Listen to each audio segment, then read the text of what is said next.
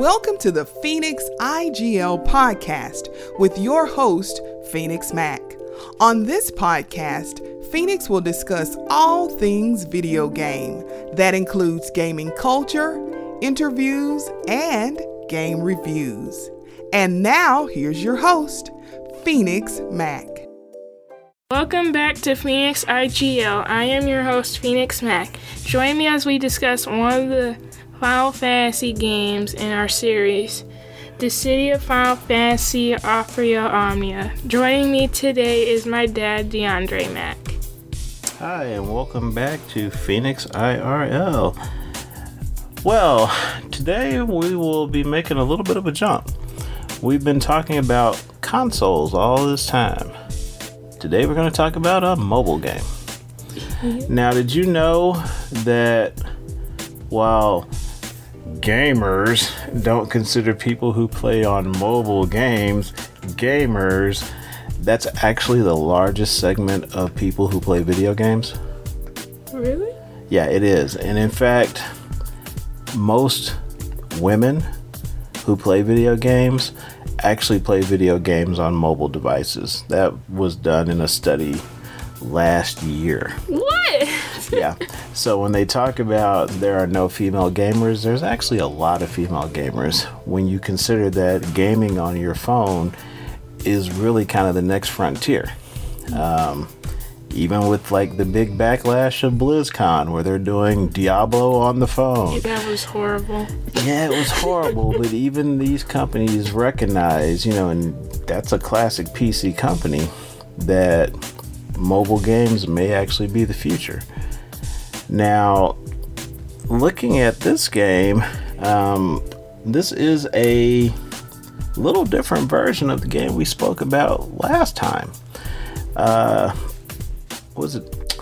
Opera Omnia is the mobile version of Dissidia NT with actually some pretty big changes. So we're going to kind of address those changes and how they improve or detract from the game itself. Now, to start us off, we were talking about the systems. Now, if I remember, Dissidia was an open world 3D platform. How does Opera Omnia play? It's still like 3D, like it has 3D models and stuff, but it's like more turn-based. Like it even has a turn like order near the bottom of the screen. Okay, so it sounds like kind of the old Final Fantasy system where you can see whose turn's coming up. Yeah. And then so you can kind of plot your strategies around when your enemy's going to attack. Is that what it's like? Yeah, it's like basically Final Fantasy X with the turns and seeing the portraits of who's going to attack. Okay, all right. So that's actually a system I'm pretty familiar with. Now, as far as your combat, we know it's a turn-based system. Now, are you in control of combat? Because I know a lot of phone games, and we were just joking about it earlier today, are kind of AFK.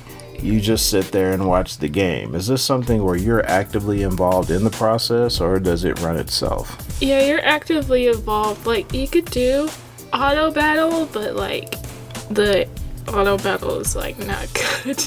Okay, so it's really better for you to control your own character. Yeah. Okay, and that's good. Does it have like an offline resource? No, it doesn't. Okay, all right. So this is truly you're playing the game. The game is not playing itself. Yeah. All right, that's good. That's actually pretty refreshing. Now I know we just recently put it on my phone. In fact, it was on my phone originally. We transferred it to your phone. But you were saying that because we both have it, we can actually multiplay. So how does that work? Would I be the other team? Would I be a character on your team? How does that happen? In co-op, there's one person who chooses like a character. So basically, like all of us are on one team. Okay, so we're on the same team. Okay. Sounds like fun. We'll have to definitely do some of that. Now, we talked earlier about boss fights and summons and different things from the last game. This version, does it also incorporate summons? Can you have a summoner and actually bring a summon out to battle, or is it... Yeah, you can, but it works a bit differently. Okay, how does it work? Basically, you summon it, and it gives you, like, either, depending on the summon, 5 or 6 turns to do whatever you want, basically. Okay, during that time, is the summon kind of just there? Can it die? It's just kind of there. Like, it does an attack, like, you know, like Diamond Dust and all those attacks. Mm-hmm. And it's just kind of there. Like, you could tell because the background is, like, different when you summon it, and their portrait also, like, lights up. Okay, is there a summons animation? No. Oh, okay. Like, in the Japanese version, you could see it because you actually fight them. Oh, so there is a difference between the Japanese and the American versions of the game. Yeah, like the Japanese and global version. Okay, the global version. Okay, are you familiar with the Japanese versions enough to know the difference, or is it just kind of something you've heard? Not, like, I haven't really been looking to it, but the Japanese version is about a year ahead of the global version. Okay, so we're playing catch up with them.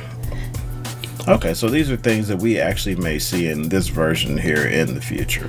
Yeah, so they even have, like, websites dedicated to it where they plan out, like, they, like, basically say this character's gonna come out this month and this is gonna happen and things like that. Oh, okay. That's good. Now, one thing I did want to address, because we talked about the big cons in the console version, the main one being the laggy gameplay, the lack of, you know, a really good story. How does this fix the problem, or is it just more of the same? In the mobile version, the lag is pretty much non-existent. Like, there's still issues where they, like, do something and they have to put in maintenance. Okay. But it's not like a big lag spike or stuff like that.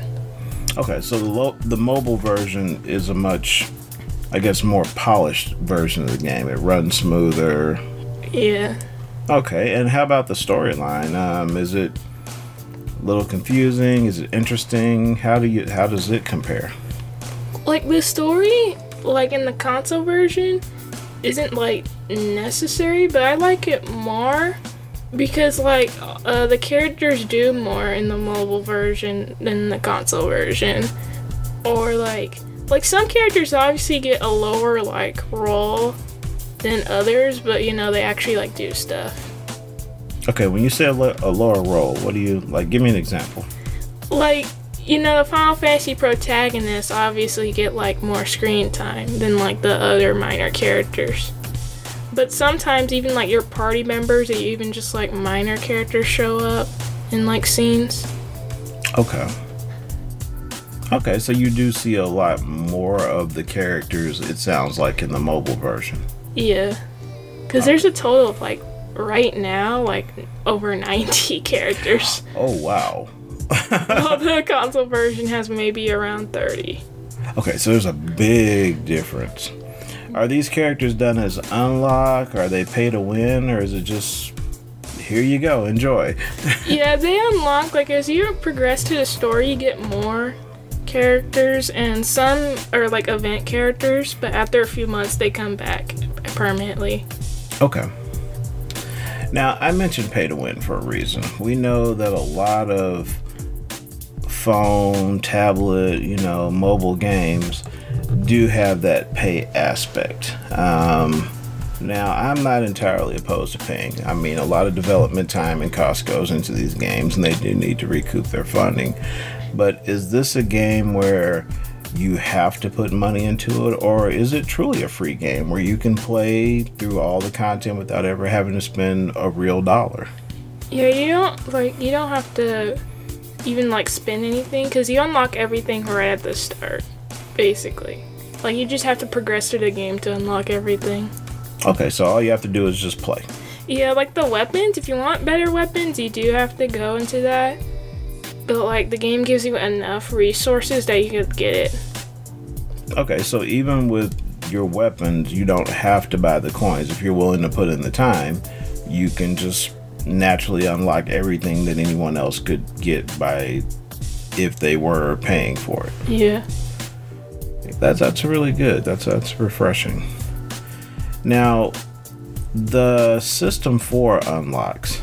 I know a lot of games you find treasure, but with mobile games, a lot of times what you're doing is random number generation, drawing cards, playing a slot machine, whatever the case may be, to unlock different items.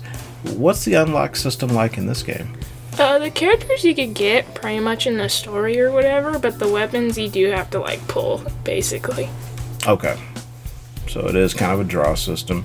I'm assuming like everything else, some things have a pretty decent chance, and then there's always the 0.5% chance to get a weapon if you do it on Tuesday while it's raining but the sun's shining on the north side of your house kind of thing. Yeah, it is kind of like that, because if you do a multi-pull, it's 90% chance to get these weapons. Okay. Now, I know you've actually been pretty successful at getting lucky and getting some of the best weapons in the game. Does it make a real difference for your character? I mean, if you don't have those weapons, could you still beat the content, or is it one of those things where you hit that wall and until you get the new latest, greatest, you're kind of stuck? Yeah, it sometimes does do that, which is really frustrating, because some of the quests are so difficult that you either have to pull for that character that shows up, or you just have to completely skip it, ignore it, and wait until the next event. Oh, wow. Okay. Now, when you say pulling for it, I know you said resources are pretty abundant. I mean, are we talking take you a week to get enough coins or whatever to pull for a character, or every day you can really go in and try to get new stuff? I think it's probably every few days, because every day there's an event where it says if you do this you get gems, or if you do this, especially when you start the game, where you could get a lot of gems really fast. Okay, so it kind of front loads you so you don't feel like you're struggling through the beginning part of the game. Yeah. Alright, well that's always, good. The worst thing in the world is to get a new game, pop it in, and feel so weak that you can't get anything done while you're playing. Yeah. Well, let's see here. Now, I've heard you mention that, well, I guess it's really with any RNG, I call it the RNG God, where if luck's on your side, basically, you can get it the first time. If it's not on your side, you're pulling 10, 15, 20, 50 different times trying to get one item. Have you experienced that? Yes. I wanted to pull for this character so bad because it was one of my favorite characters from the Final Fantasy series, basically. Which character was it? It's Beatrix from Final Fantasy IX. Beatrix. She's the knight, isn't she? Yeah. Okay. All right, go ahead. And what happened with that? I spent, 45,000 chips. Oh, wow. Just to get her weapon? Yeah, because there's both weapons. You get 2 weapons with weapon tokens, but to get their EX weapon, you have to draw. Okay, so now the EX, that's what, the top weapon for the character? Yeah, that's the top weapon. Okay. Yeah. Well, was it worth it? Yes. All right. Because this character is still good, despite her coming out in February. Okay. So, that's really good. Well, let's see. Now, you said yourself, it's, I think you used the word great. That's pretty strong praise for this game. So, how would you rate this game if you had to kind of sit down, think of everything, knowing it's a big improvement over its console version, or even just excluding that, just as a standalone, because you don't have to play one to play the other. Yeah. How would you rate this one? It's probably close to an 8. Okay. So, a couple of points roughly above its console counterpart. And you said that's mainly just it's smoother. Gameplay is a little better. Storyline's better. All right. Oh, I do have one other question. as a phone game, does this take up a lot of resources on your phone? Yeah, it does. On my phone, it takes 3 gigabytes. Okay, so you really need to be prepared to have a memory card or something on your phone if you're going to be playing this. Yeah. All right, well, that's good to know. Well, let's see. Well, that kind of brings us to the end of another episode. And any last words from you? Join me next time as we talk about Final Fantasy XIV. Thanks for listening, and so long until next time. This is Phoenix Mac IGL.